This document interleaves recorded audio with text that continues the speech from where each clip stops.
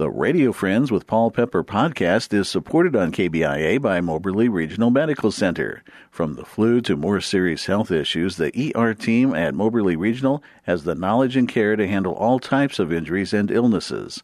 When you have an emergency, don't delay. Trust the ER team at Moberly Regional Medical Center at 1515 Union Avenue and at moberlyhospital.com. Moberly Regional Medical Center. Good morning and welcome to Radio Friends on this Thursday, July 31st. Going to talk a little bit about gardening and then show business. Let's start first of all with ADAM SAUNDERS, Columbia Center for Urban Agriculture. Welcome to Radio Friends. Great to be here. If people aren't familiar with what Columbia Center for Urban Agriculture is, tell us. Well, we're a nonprofit here in Columbia. We have a 1.3-acre urban farm just a block south of the business loop in College. And from there, we have kids groups come visit us throughout the school year, learn about vegetables, where they come from, meet a farmer. We have people of all ages through K through 12 and through college, and adults people who want to learn more about where vegetables come from, how to grow vegetables. And that's one of the best ways to learn is by getting your hands in the soil. Oh, there's nothing better than that, is there? That's right, because you can really see it and build your comfort making decisions in a garden. Because if you're new to gardening, you got to kind of figure out, well, what do I plant? When do I plant it? How do I plant it? And it can be a little overwhelming at first, but after some experience and some coaching, it becomes second nature. Exactly. But one of the most exciting things about the garden, besides harvesting, is putting those seeds in the ground and then watching the little sprouts come up and start to grow. Absolutely. That's the optimism of gardening. And there's always a big push in the spring by people to really get their gardens planted. And this time of year when it gets hot, is you got to really think of it as a marathon, because you got to come out and you got to keep it well weeded. You have to water. You have to harvest and keep up with it, and be thinking about the fall, because fall season is coming along down not too far from now. Oh, so let's don't talk about that. Getting things started now is a great way to make sure you have a good amount of produce available in that fall season. But when you think about putting one little seed in the ground, and from that little seed grows this plant, which produces maybe 50 to 100 different pieces of vegetable there that you can consume yourself, or you can give to the food bank or to people who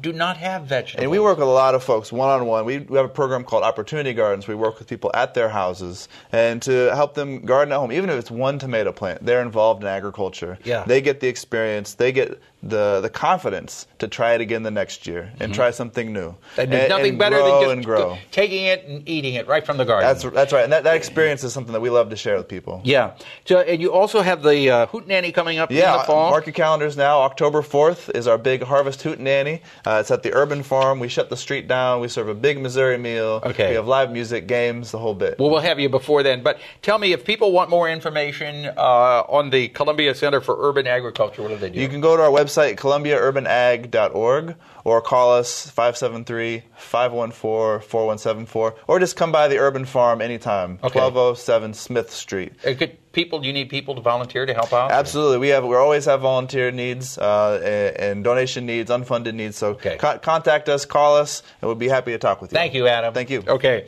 Now, we're going to talk about Talking Horse Productions, and I want to introduce you to two guys here telling us about Freud's Last Session. That's the name of the production, right? That's Freud's correct. Last Session.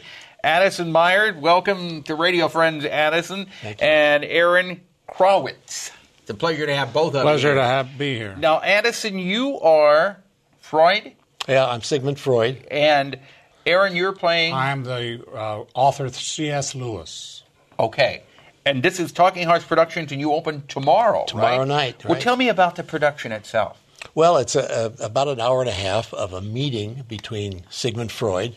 It's a meeting that never happened, but it's a hypothetical meeting. In 1939 in London, Sigmund Freud escaped the Nazis and moved to London.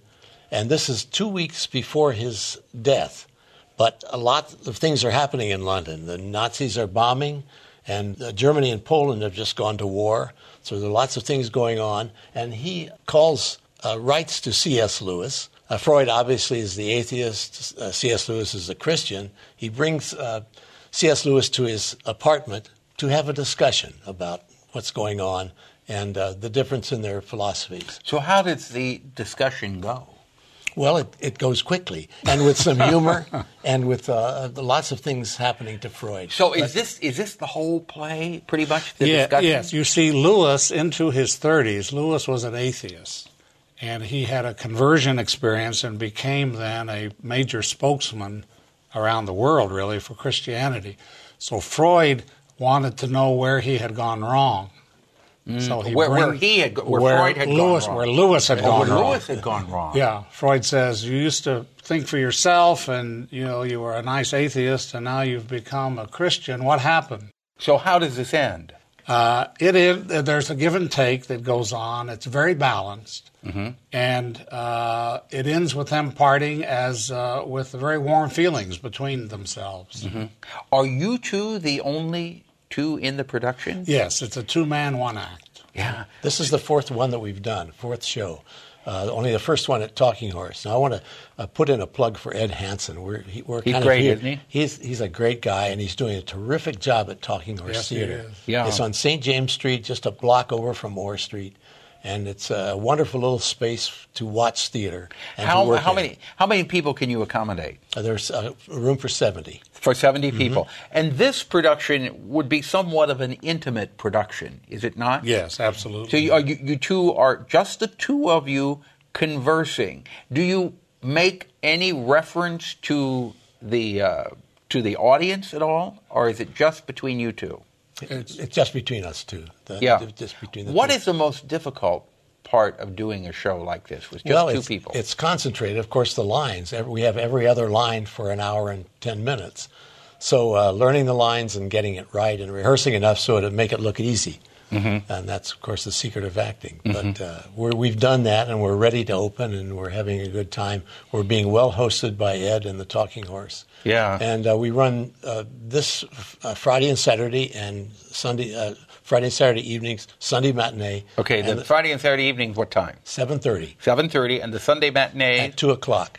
Okay, and are you running again next weekend then? The following weekend, the same schedule. Okay, so if people want to get tickets in advance, how do they do that? You can do it either by calling a reservation number, 573-268-1381, or you can do it through a website that through Talking Horse Theater on the web. Okay. If you Google Talking Horse, it'll show you how to buy tickets. And you can buy your tickets on the web. Correct. You can buy them online. It's a very nifty service he subscribes to. Thank you so much for coming by, Aaron and Addison. It was a pleasure having both of you on the show. Now, Aaron, you've been on before. Addison, I think this is your first time on Radio Friend. Yes, it is. Yeah, on Radio Friend. Well, I remember watching you years and years ago doing those Westlake commercials on television. I did, yes. Many years ago. We won't say how many years. We're out of time for today. The dog's dead. Let's put it that way. Our director, Travis McMillan, audio, Pat Akers, floor director, Lowell Thomas, and our assistant producer and guest coordinator, Uncle James Mauser. Bye-bye.